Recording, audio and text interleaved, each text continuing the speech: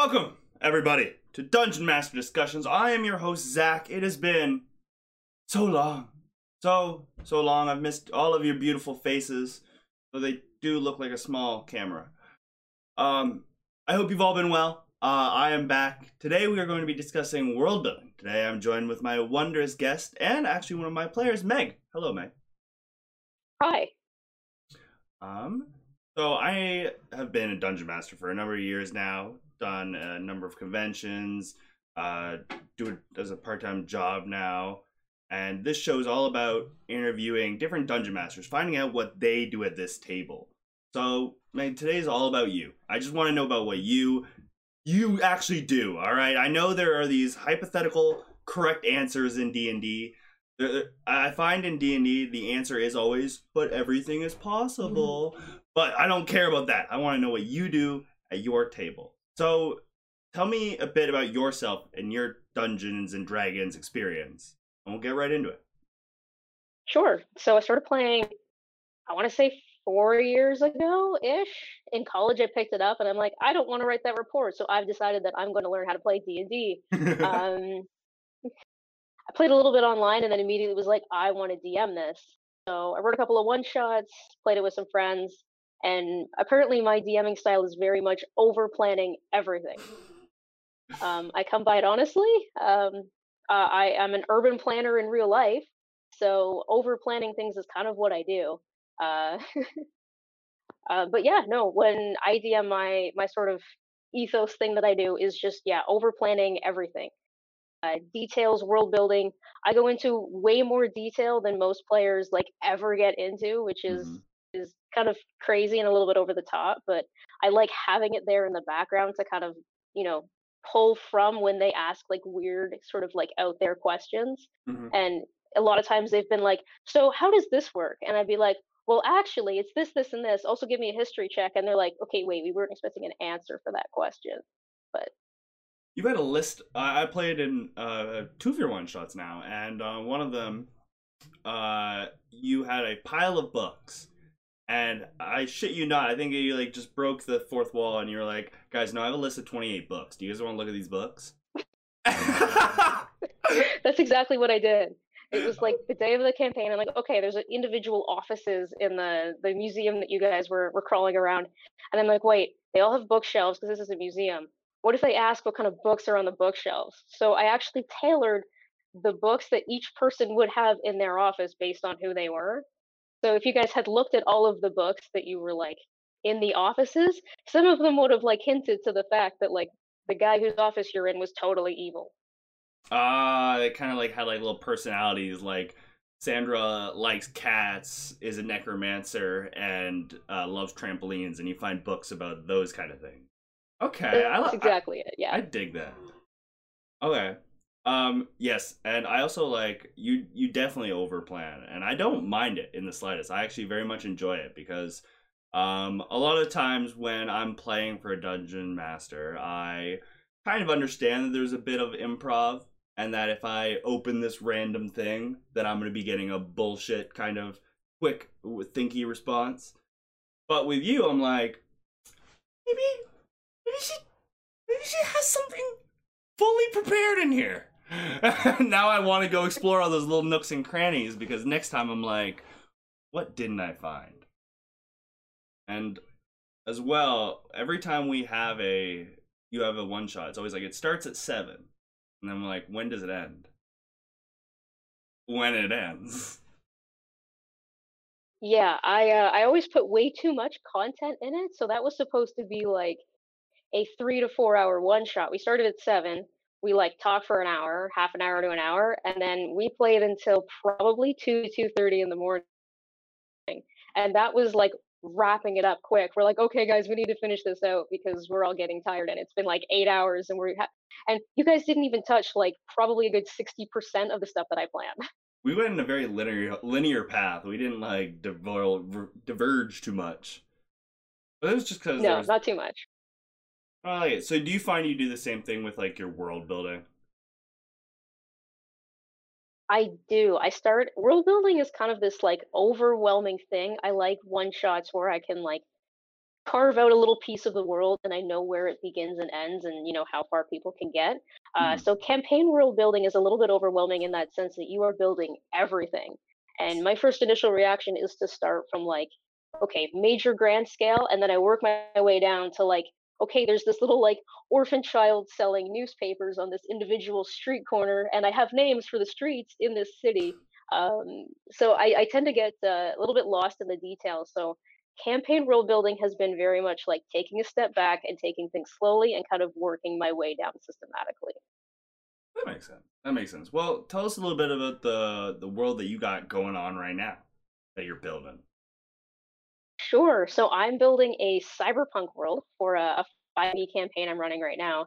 Um, yeah, about 4 or 5 years ago, I was doing sort of other like I had a writing group online that sort of playing with Mhm. before I moved into D&D. So at that point, I had this idea in my head that I was going to write a novel. So I started world building for this novel, and I had all of these ideas of characters and places and things I wanted this character to do. And then for all the research I've done into novel writing, the whole point is that you're supposed to get from point A to point B, and you shouldn't have a single sentence in the book that doesn't add to like the story of the book. And I'm Mhm. like, okay, I can't do that. There are way too many things and points I want to hit to Mhm. really do this in a way that makes any sort of linear sense for an actual story or plot line. So I'm like, okay, I've got a little bit of world building. I've got some characters. I've got some stuff just sort of sitting out here, floating around in my head. Mhm. And then got into D and D, and I'm like, oh, well, I've got some work already started. I've got some NPCs. I've got a couple of locations, a little bit of world building. I'm like, why don't I just DM a campaign and I'll take all of that stuff and I'll make it work in this one. Um, so yeah, it's taken a little bit of work to make it work from a very sort of like high, almost medieval kind of fantasy setting to more of a modern cyberpunk sort of setting. But I'm enjoying the carryover from it. A Mhm. lot of it isn't too terribly different. Yeah, no, it's high fantasy, modern technology that's powered by magic. Um, yeah, I don't know. It's a big thing, and it Yeah. just keeps getting bigger somehow. In what sense? Like the world, the info that you have about it. Yeah, yeah, the world and the info keep getting bigger, where all of these things that I started with of like, okay, I want, there to be an archaeological dig, but also pirates, but also the city out in the desert and the city in a mountain. And I'm like, how do I bring all of this together? And like it just didn't work for a novel because you can't do Yeah. all of those things well enough to like really make them mean anything. Sounds like a But like series. D&D campaigns, yeah, stuff is there and characters will and players will just go to what they want to play with. So if they decide that the cyberpunk it's cool, the metropolis that's always rainy and dark and miserable and stuff is kind of not their thing. They can go be pirates, I guess, if they want. If that's the direction they want to go. I like that. No, I like that from a world building perspective because, as you know, I run very like sandboxy games where you can really go anywhere and do anything if you really want to. If you just tell me we want to go do this, I'm like, well, thankfully it's a giant world, and somewhere out there is that you want to do that. Um, so having those options is very kind of nice because, yeah, sometimes I might want to go be edge lord in the city. Sometimes, man, I just need to raid some booty. I didn't like how I phrased that. You know, you You know, exactly. however you want to interpret that. Absolutely. Yeah, so it's fun and I like having a big enough world to really be able to do that in. It just takes a lot of time and effort to overplan everything the way that I overplan everything. Um, After just talking to my players last night, we've done 2 sessions. Well, technically four. We did a couple of pre-sessions to kind of get them all together, and then session one was the meeting of everybody. Yep. And then yeah, we did 2 sessions, and I'm like, okay, guys, I don't think I'm actually ready for this. I feel that So we're internally. we're we're taking we're taking a little breather, and I'm gonna yeah go to town on the details and the planning, and then get back at it. Because yeah, as a DM, I'm definitely not great with improv, which is something I'm working on. But Mhm. I like having my background planning and my notes and all of that kind of stuff to really draw from when they ask me questions. I like having answers for them, and Yeah. I don't like bullshitting it because then it's like, wait. I have to, that is now canon. Everything I've just said now is the truth, and now I have to work it into everything else. And I'm really bad for painting myself into corners with that. Because I'm like, Uh, what's the coolest thing I can think of? And I'm like, wait, that doesn't actually work. I have done that myself. I've done that myself 1 or 2 times. What's been the biggest like learning experience you've gotten through the process of building this cyberpunk world? I think it's just making enough cool things to fill the world. Mm, And I think like I take inspiration from pretty much everything. Like I scroll through like Pinterest. I'm like, this is a cool picture. I'm gonna build a whole setting based on this picture. Uh, so yeah, but I think world building in itself is it's a process, and everybody does it differently. yeah. Um, and yeah, I like to start big picture and work my way down into things. Um, I'm This is gonna sound terrible. I'm not a fan of maps. Maps? Maps. I Not a don't fan of I maps. don't blame you one bit. It is, as a perfectionist soul that I have, I can never find right. Yeah, and I can never build a map in a way that I want to. And I think that it almost sort of I find that I paint myself into corners with maps. Because if I start with a map and I'm like, okay, here's what the city looks like, and now I have to fill in the spaces of like, okay, this is this, and this is this, and this is that.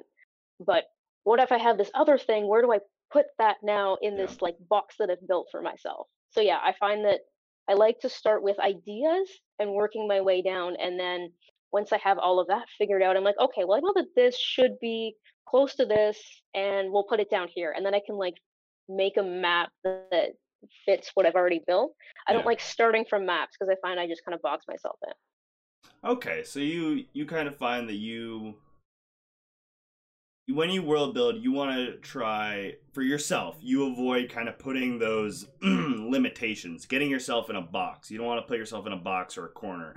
You want to kind of make it so that you can work free, have that like kind of expressive, cool shit, and then you take all that expressive cool shit and you put it in a box. Is that what I'm hearing? Exactly. You build the box around the cool shit that you want to put in the box.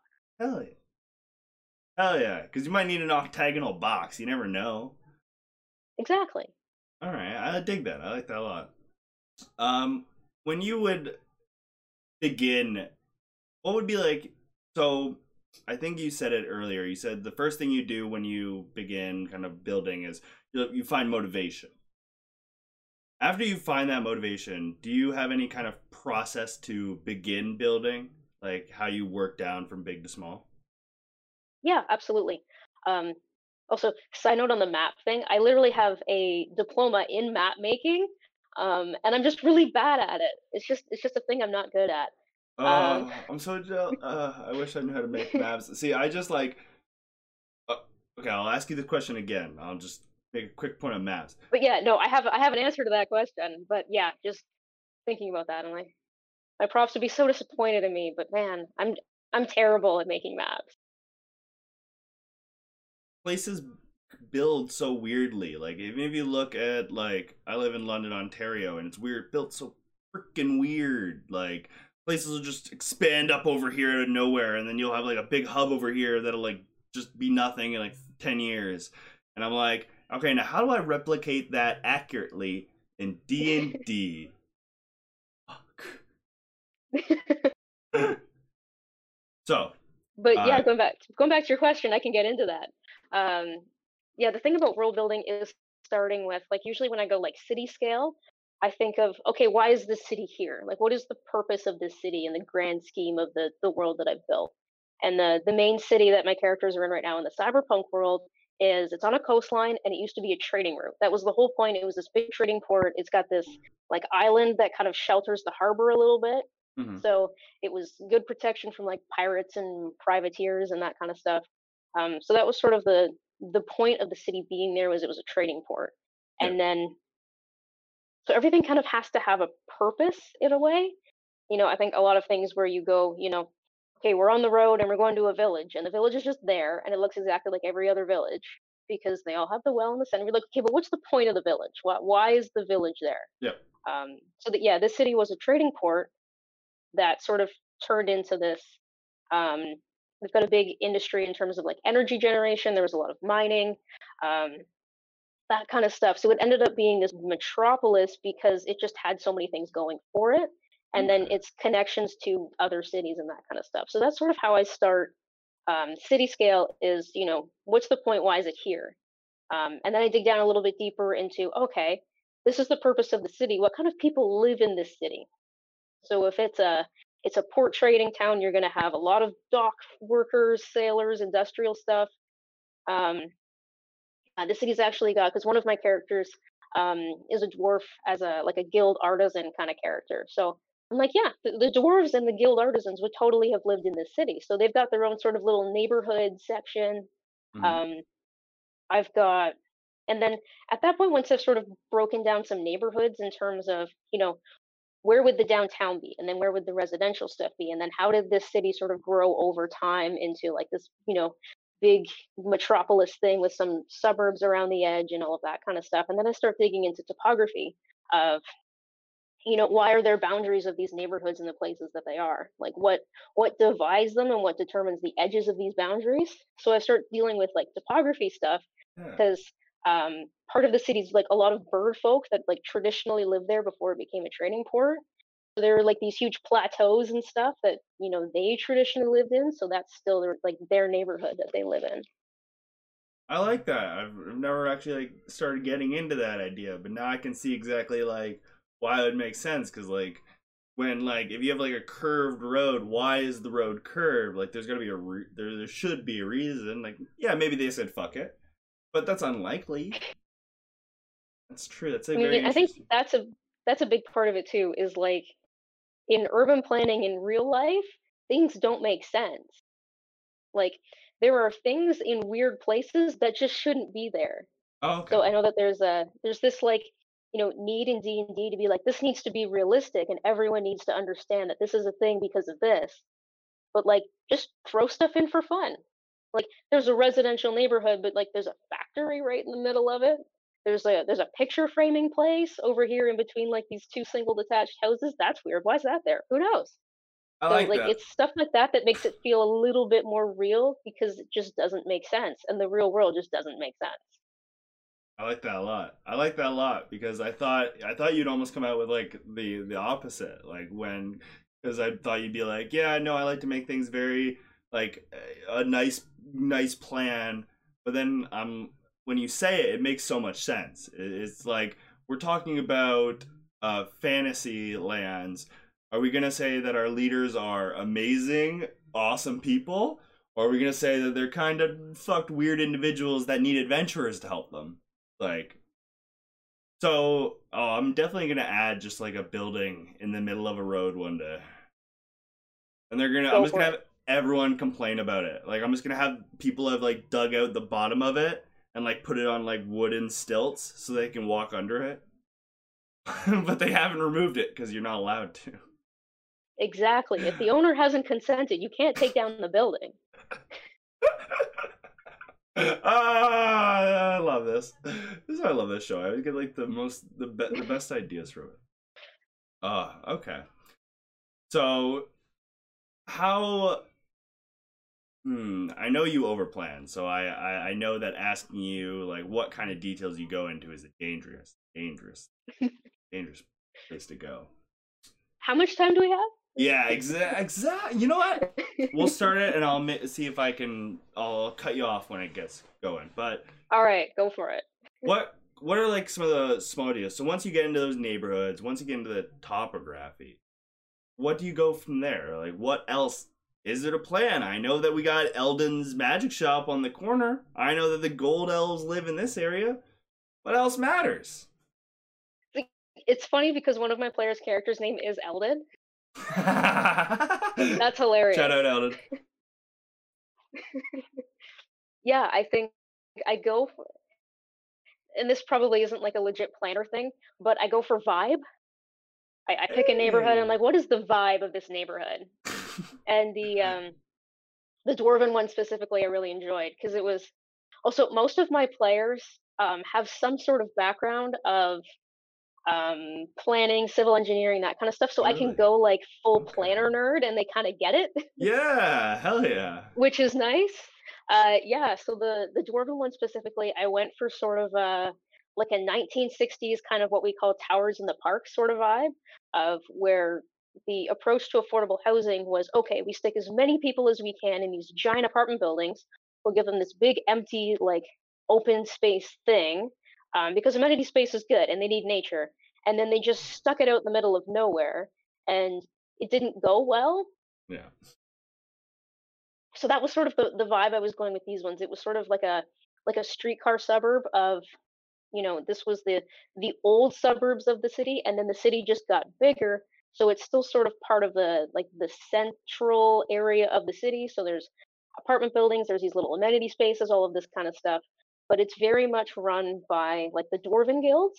So Yeah. they're more co-ops than apartment buildings. So it's very much this like close knit neighborhood of people who like all know each other and they all work together.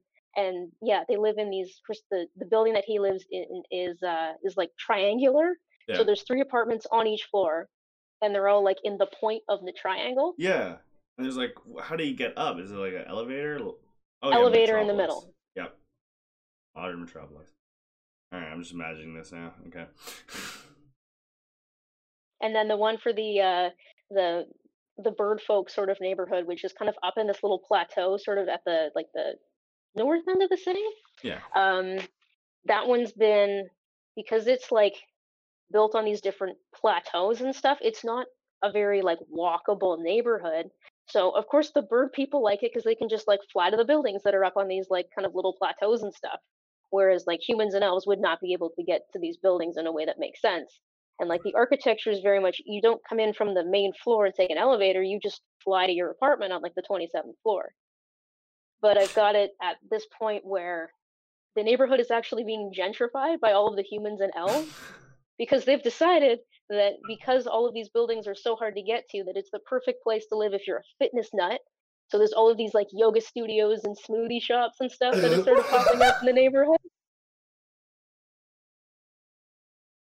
You So it's kill this me. mix of both like the traditional like bird folk religion and culture and stuff that I've built, and like these humans in yoga pants.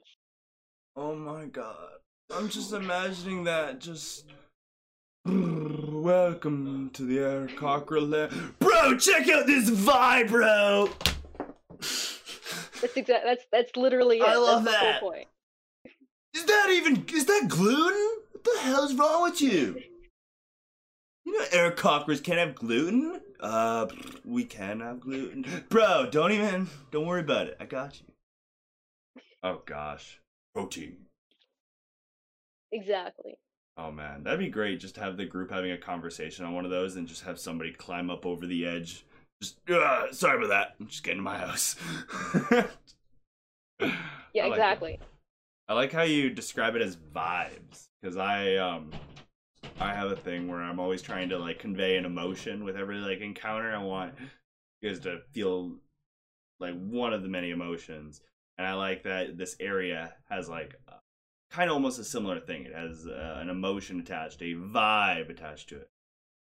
I like that. Exactly. And I think that's kind of how like the really good neighborhoods and the really good like cities that you visit, like they all have a vibe that like you remember when you leave, because you're not like, if you visit a place and you leave and you're like, "Oh, that place was awesome because it had this really cool vibe." It's not like, "Oh, I remember specifically that at the corner of like this street and this street, they had this like really nice like the way that they designed the sidewalks, like it's just a vibe. People like vibes."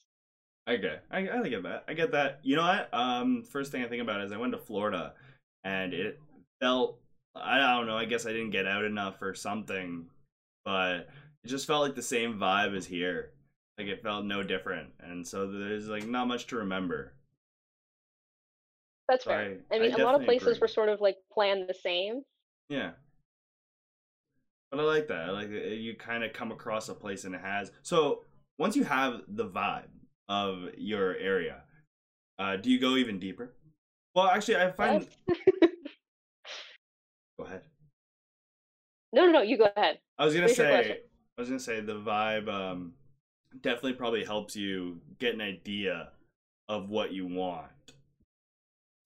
but what do you create after that? Like, I know that you will go into some insane detail, but if there's gosh, questions are hard. I am bad. Uh, if you don't even think your players are going to go to somewhere, how much detail will you put into that location? Um, Kind of the same detail I put into everything. Really? Um, Okay, so you put the same because I detail. don't know if they're not going to go there or not. Because they have the ability to go completely off the rails. They're like, we should like go to this other neighborhood. I'm like, I didn't plan for that, but guess what? I actually did. Okay, I like that. That's a one way to effectively control chaos. Yeah, I'm not a huge fan of chaos. I like having, like I said, I like having stuff that I can pull from that if they go someplace that I didn't plan, I have something in my back pocket that I can pull out and be like, I know what that neighborhood looks like. I got that. I like that. So you went from taking D&D 5e, a traditional, I guess we'll just say traditionally mostly is played as like a medieval fantasy, and you've taken it to a modern technology, cyberpunk, pirates, metropolitan area. How have you found that transition has gone, and what's been the best part about it? The transition's actually not been too hard. Hmm. It 5e is mostly just kind of the mechanics that I like. So everybody's still, clerics and barbarians and all of that kind of stuff. So they're all the same classes. They all still carry weapons around because everybody carries weapons around because it's a city, and if you don't, you're gonna get stabbed and mugged and that kind of thing. Um, but the cops now have laser rifles, so that's kind of the fun bit. Yeah. Um, where everyone's still level one, like you have your basic weapons. Um, you don't automatically get laser weapons because Hmm. you're just some guy who lives in an apartment down the street. um, as they level up, I will give them more powerful weapons, but those are also in D&D and they've already been created, so it's not like I've really had to go too far out of what's kind of already been set. And yeah, 5e is just the mechanics I like. I've brought in a couple little homebrew things that I like, just in terms of table rules and stuff. Mm-hmm. But yeah, adapting the setting hasn't been that difficult for the rules. In terms of the only thing that's really different is that technology is magic based. So if you want to do something with technology, it's an Arcana roll, which Okay. I warned them all of before they started creating their characters. And then no one went with an intelligence based character. I'm like, cool, all right, I see what we're doing. I like it. Excellent. We're going We with don't the care about smash. technology. We're just going full hit things until it dies. You know what? That's a tried and true method. It is. It is. It totally is. Oh man. I would find it'd be a lot of reskinning things. So it'd be like instead of a staff, you could call it a baton. Instead of a crossbow, you call it a gun. Have you found that to be true? Not really. It's Oh. still the same weapons. Okay, so I've just you sort of I've just made them work in the world, basically. so So what I would haven't had you to do too much sort of background work. okay. The what would be like because what I'm thinking of is what would you do with a longsword? Like if they had a long or is like a longsword in this world like just casual in the Totally metropolitan casual. Everybody casual. has Okay, like crazy weapons. I dig that. All right, do you have any crazy weapons that you can tell us about that you Not have? right now, I can't. I figured you couldn't. I figured you couldn't. Dang it! All right, I'll think have you back on to ask you about these crazy weapons. I figured you would. Do you have any cool technology that you could tell us about that the players have experienced? Sure. So I use the term cyberpunk very loosely. Mm-hmm. If you wanted to get more specific, it's more of a cassette futurism kind of thing, where the technology is more like mid 80s to 90s sort of era technology. Yep. Um, so it's big, it's clunky, it's built, it's beige, and it's plastic. Um, Cell phones are not really a thing, but like laser guns are. So I'm liking the sort of old school technology where everything's kind of like neon and 90s bowling alley carpet kind of vibe. Yeah. um like I'm feeling it, I love it. So you know you call someone on the phone and like you don't know if they're going to answer because they don't have caller ID because caller ID isn't a thing. I like that. So I like that mix of like sort of what we would consider old school technology that's modern from a D&D perspective. I get that. I would definitely find adding the internet to D&D would be a goddamn mess. A Yeah, that's why I goddamn sort of set mess. it back. So like the internet and social media and like instant messaging is not a thing, but like you can Google things, sort of. Okay.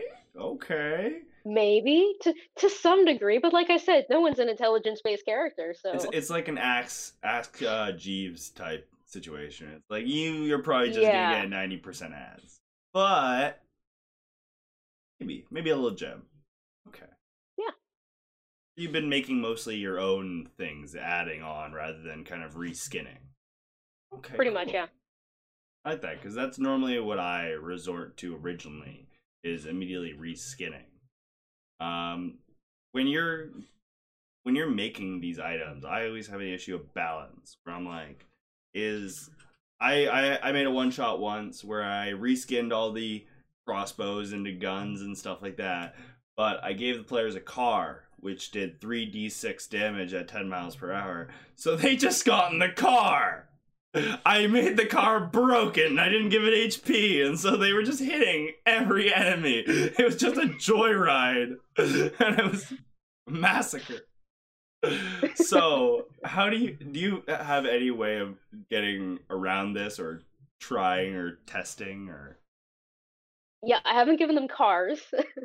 don't? I would recommend uh low damage and low HP. yeah, I've got it set up that in the world cars are very rare.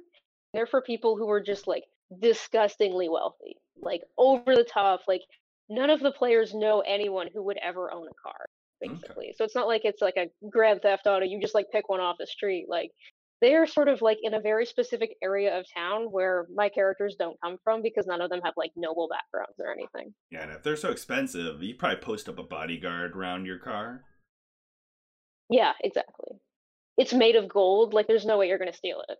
Oh god, yeah, that's how. Oh my gosh, the only way you can add wheels to a metal vehicle is if it's made of pure gold in this world. Just kidding. All right, I like that. I'm definitely gonna have to try that out. But have you given them anything that's been? Do you? How do you not give them something that's excellently broken? How do you not once they get to like a certain item where they're like, oh, I'm never going back to that again? Or is that not even a problem? Not necessarily.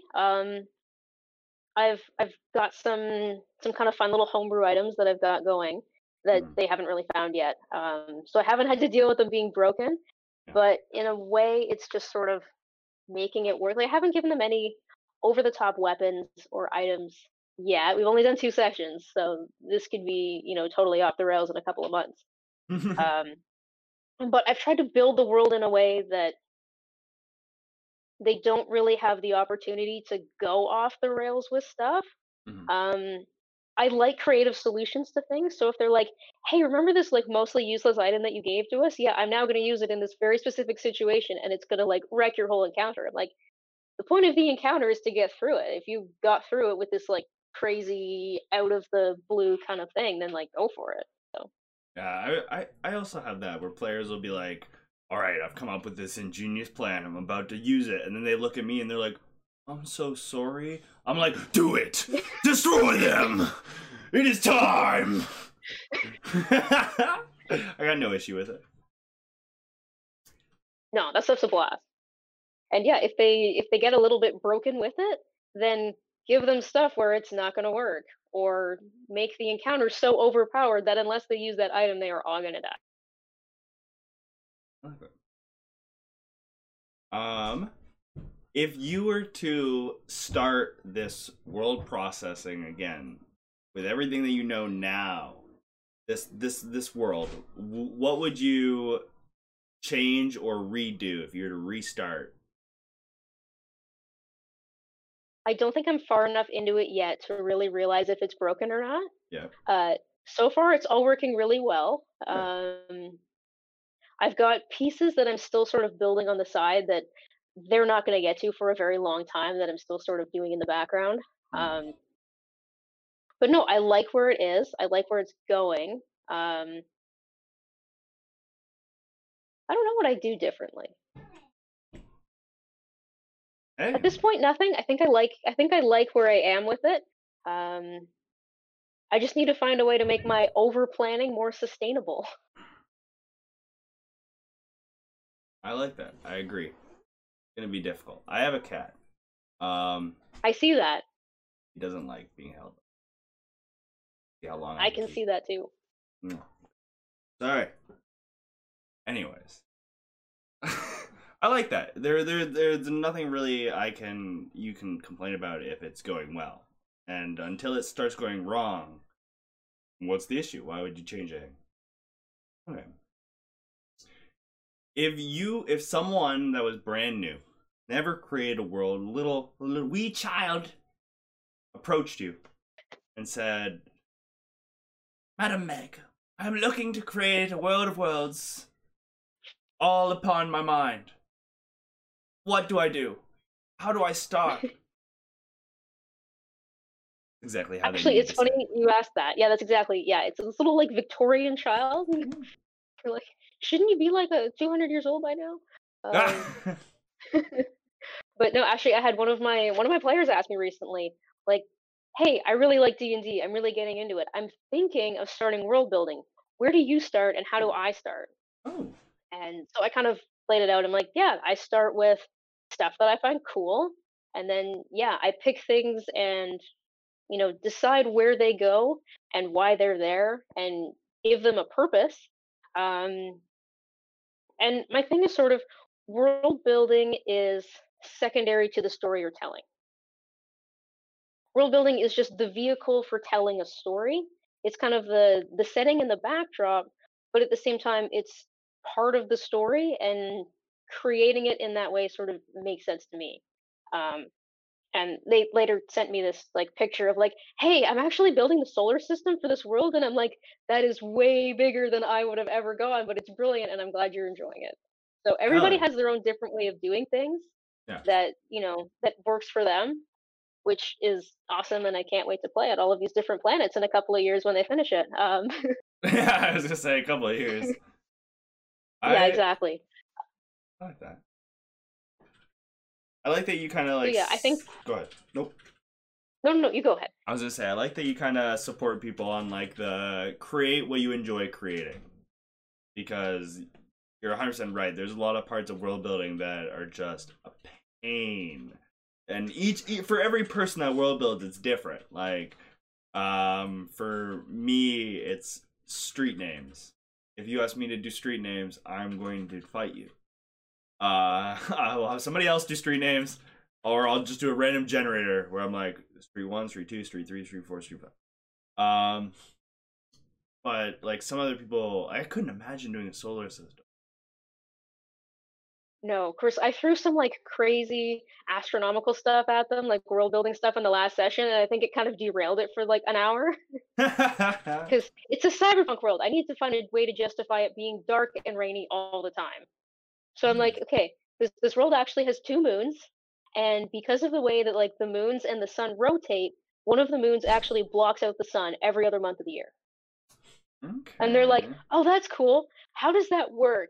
And I'm like, it does. Like, okay, is this like a physics thing that you figured out, or is this magic? And I'm like, both. I totally know the physics. Don't know the physics.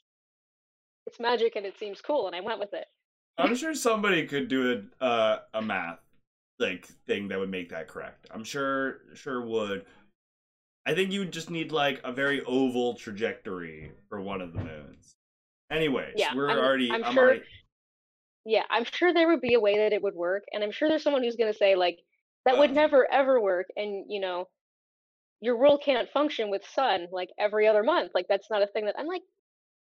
Again, the real world is weirder than fiction, right. and I like throwing in just fun, weird stuff that doesn't make sense in our world because there are so many things in our world that just don't make sense in general. Yes. And this was right after I gave like the session after I told them all that trees aren't really a thing. What? So that blew their minds. I keep throwing these like world building things, and they're like, "Wait." I like that. I like that. Yeah, that was kind of the overarching sort of. I'm creating a world. What's the thing that's gonna make it different and unique and bring it together? And how can I? Yeah, if I take a thing out of the world, how do I make it work? Like, how does the world function now without this thing in it? And taking trees out is a really big change to how we do things, especially when, especially like medieval stuff is Hmm. everything's wood based. Yeah. Everything's made out of wood. So I didn't even trees think still about wood for a exist. second. I don't know why. They're just weird and like kind of magical.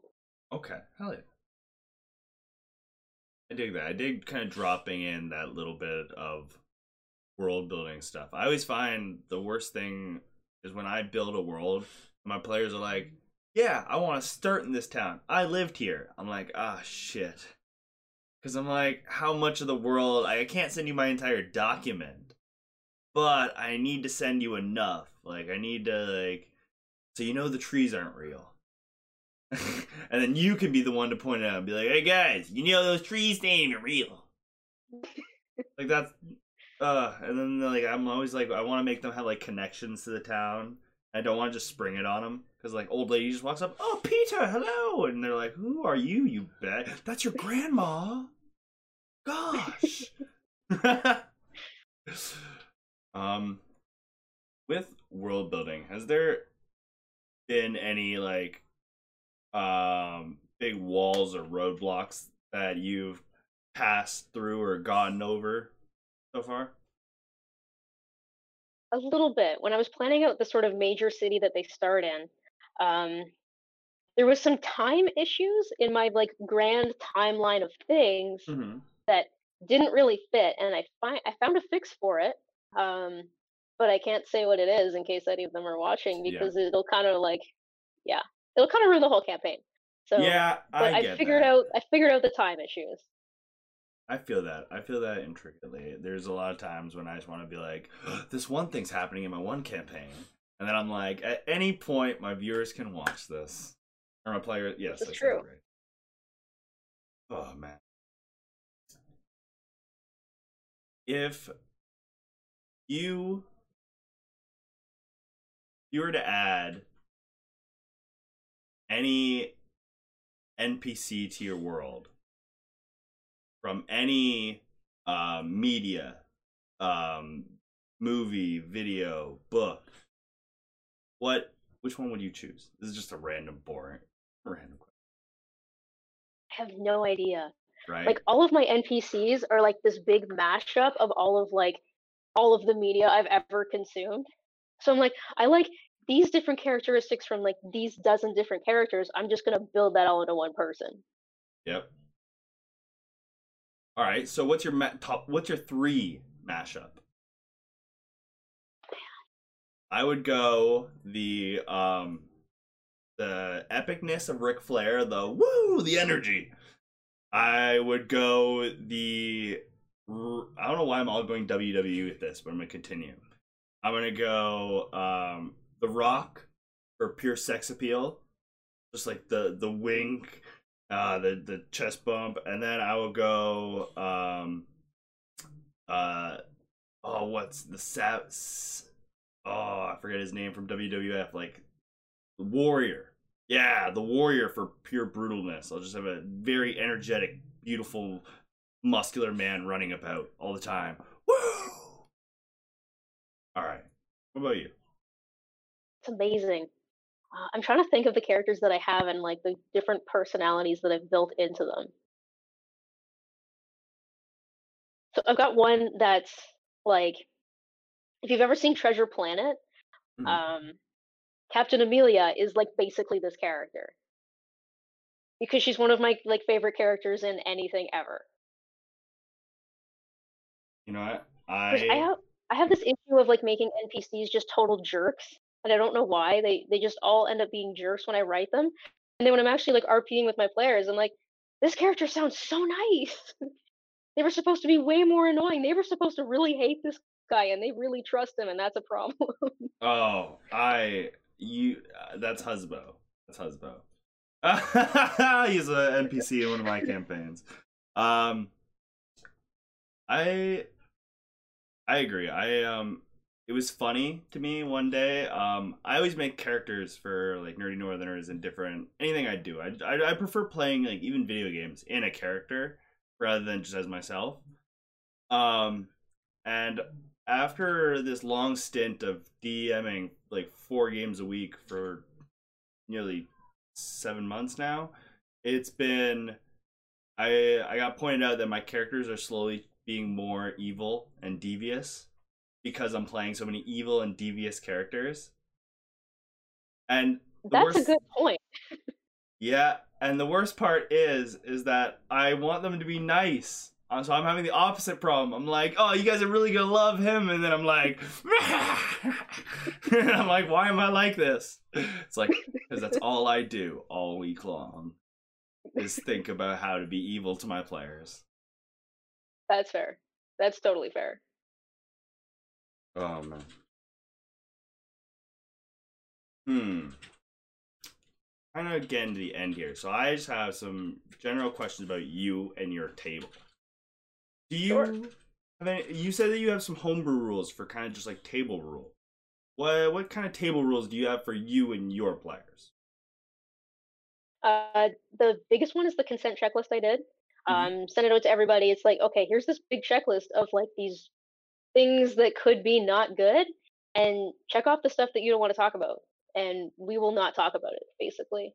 Yeah. Because when I first started DMing the group that I am, it was the Call of Cthulhu one shot that we did at Halloween. So like obviously horror as a genre is something that like you need to be careful in terms of the things that you touch on with your players, of things that they're comfortable with. And I mean like I want them to be scared. I don't want them to be like actively uncomfortable. Yeah. Um, Actually, building off of that Call of Cthulhu thing, I like the ability to push rolls in Call of Cthulhu. So if you fail the first time, you can try it again, but you have to give a reason why. Yeah. So you're like, okay, I try to pick the lock on the door. Didn't work. Okay, well, I'm gonna take a longer time to do it, and I'm gonna like find different tools. So you try it again, and if you fail that time, something bad is going to happen.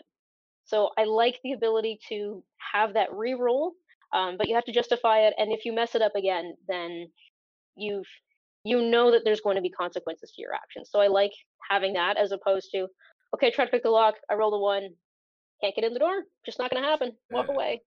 So I like giving them that sort of second chance.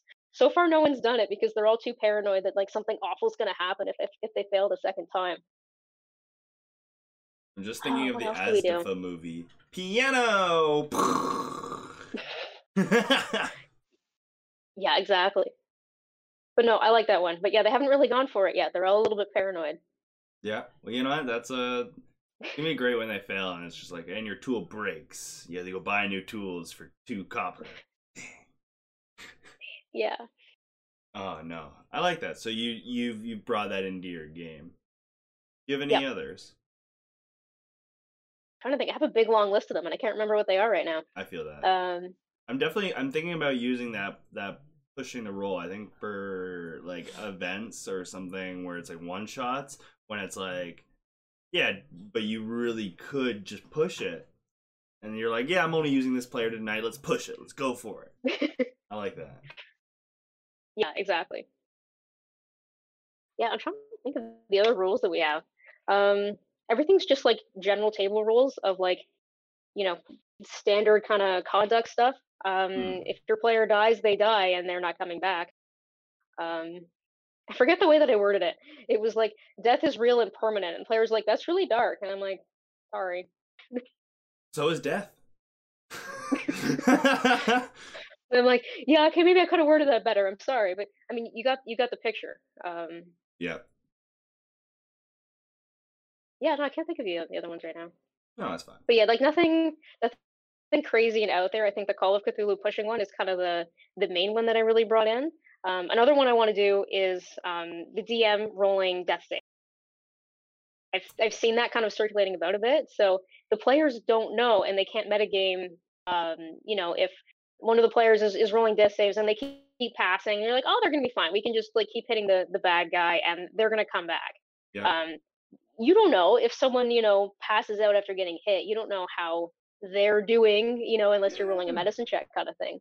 So the DM doing it, sort of, I've heard, which we haven't done it yet, but I think it would be a cool thing to implement is, they don't know how that character's doing. You could have just rolled a natural one and they're like one death save away from being permanently dead. I actually I took that idea into one of my campaigns, and I can tell you. So instead of me rolling it, I have them. Since we're playing on Discord, we're not in person, and no one can see each other's rolls anyways. I have them. I'll just ask them on their initiative turn. Hey, roll a death save and private message it to me, because then they still get that satisfaction of rolling, and then I only know. And then even if they're dead or stabilized, I still ask them to give me a roll. But I'll just like message them in the private message. I'll be like, I'm gonna keep asking you, ignore. So it's great. So I'll just be, it'll be like 8 turns, and I'll still be like going, so give me a death save, and he'll be like, that's not possible. And I'm like, shut up, continue. Like, is someone gonna heal this guy? Because you don't know what's possible. Yeah, you don't know what's going on right now. It's like, you guys really should have Brilliant. done something about this about 7 rounds ago. Yeah. No, Yeah, that's so on you guys. I definitely encourage that one, because it definitely, I found the group I was playing with was not as scared as they should have been. They didn't really realize what was going on. Um but I definitely seen how it took their mind off of the player dying, because the player is no longer able to be like, guys, I'm at 2 death saves, fucking help me. They can't say that. I've told them to private message me, so they know that it's a secret, kind of like universally known. And Yeah. so now they have to just like be quiet. And the other players are so focused on the battle that they may not even think about their down companion They've anymore. forgotten about the guy who passed out, yeah, like 8 rounds Oh, ago. it happened. It exactly happened. There was a guy, and I was like, "Hey guys, you gonna go like back for him, like in like the rooms a few rooms ago?" They're like, "But there's enemies here." I'm like, "Your friend is dying. 2 rooms back, but enemies here. Your friend, enemies here." Yeah, they didn't give a shit. It was great. No. And I feel like it's a little Uh, bit different when you're in person too, because like you can visibly see the person at the table. Whereas if it's just Discord, you're like, okay, you just skip them in the initiative round, and they're like, I've forgotten they're there.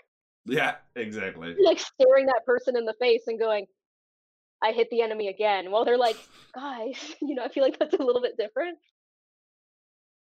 I agree. I definitely agree. Uh, Also, I like the. I'm thinking about it now. I like the idea of the DM rolling, because even the player unconscious wouldn't know of their current status. Yep. You're No unconscious. idea. You don't have any consciousness to even gauge that.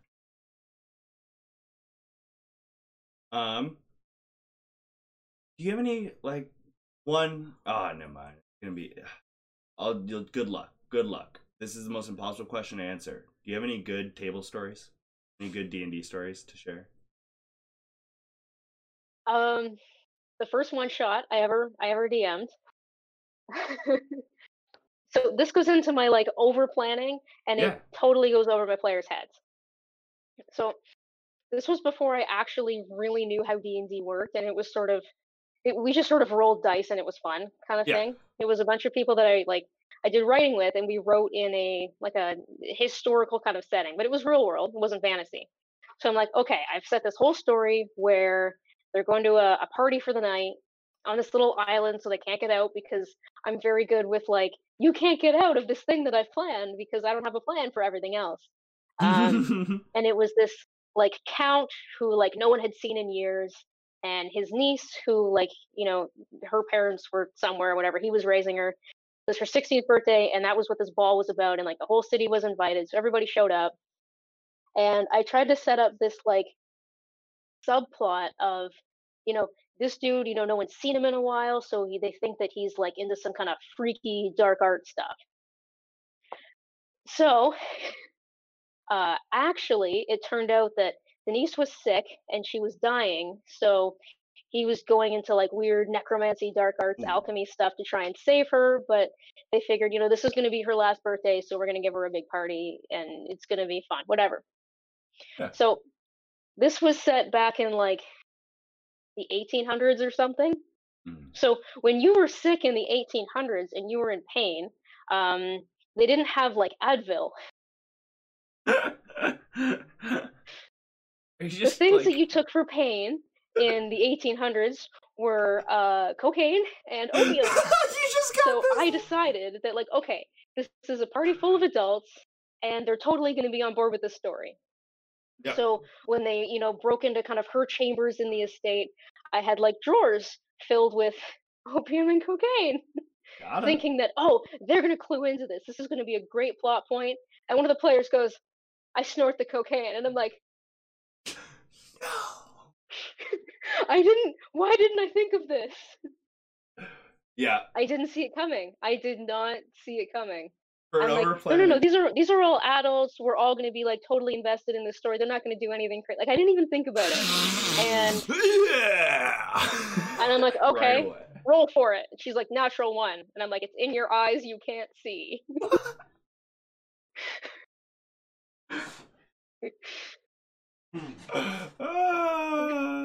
I love that. I love that. So No, it was one of the most fun things I've ever done, but it went completely off the rails. it went so bad. I like it. I was because- expecting them all to be mature about it, and they didn't. It didn't. I expect everyone to be immature about everything, but that's maybe just because who I am. So yeah, I like that. I like that you're like, no, this is it makes perfect sense. It is a painkiller, and it was used copiously in the younger times. And this is a rich man who really cares about his niece. I'm sure he would ensure that she wasn't going through any pain. But then your players find it, and they're like, all right, so party time. That's Did you that's just refer exactly to how it went. history as the younger years? Did I say younger years? I don't know. Maybe. The younger years of history? Yes. That is true, though. I mean, we are From that 2021. perspective, the younger years of history, yeah. Yes, the younger years of history. It's kind of funny. Those are the younger years. And I'm like, yeah. I'm going to start calling history that. I'm going to be like, man, when we were 300 years younger, we did some crazy shit. Exactly. I like that. No, I like that for such an over planner. The cocaine went way over your head. I did not even see it coming. I'm like, no. This is a like historically accurate plot point that they're totally going to clue into. I did not even. It didn't cross my mind that they were going to do drugs. It just, yeah. My favorite part of that story is just like the vast difference on reaction. You're expecting them to be like all in their like golf clap playing, like, oh, 1800s history. Excellent. Really, they're just being animals. Yeah. It all went downhill from there, but it was Oh. fun. It was fun to play. All right. Well, we're coming to our last little bit. One thing that I think that you said that I'm personally going to take home, I think viewers should take home, is the real world doesn't make any sense. Why does our fantasy world need to make sense? Like, from talking today, I feel like, if anything, the fantasy world should make less sense. Exactly. And so I'm definitely going to take that into my own world building, where I stop trying to focus on making everything make sense. Like, these are people and leaders just like us. They're not going to make good decisions nearly most of the time. Pretty much, and weird things just happen. So, Well, Meg, thank you for joining me today on Dungeon Master Discussion. Is there anything you would like to shout out, plug, let our audience know about? thanks for having me. Not really. I have a Instagram account actually where I make dice for fun. So if you're looking for fun dice content, I am Wits End Dice on Instagram. Wits End Dice. All right, well, everyone, thank you all for joining us in our conversation today. We will be back next Friday between 6 to 7 p.m. Eastern Time. But until then, I've been Zach the DM. This has been Dungeon Master Discussions, and I will catch you all later.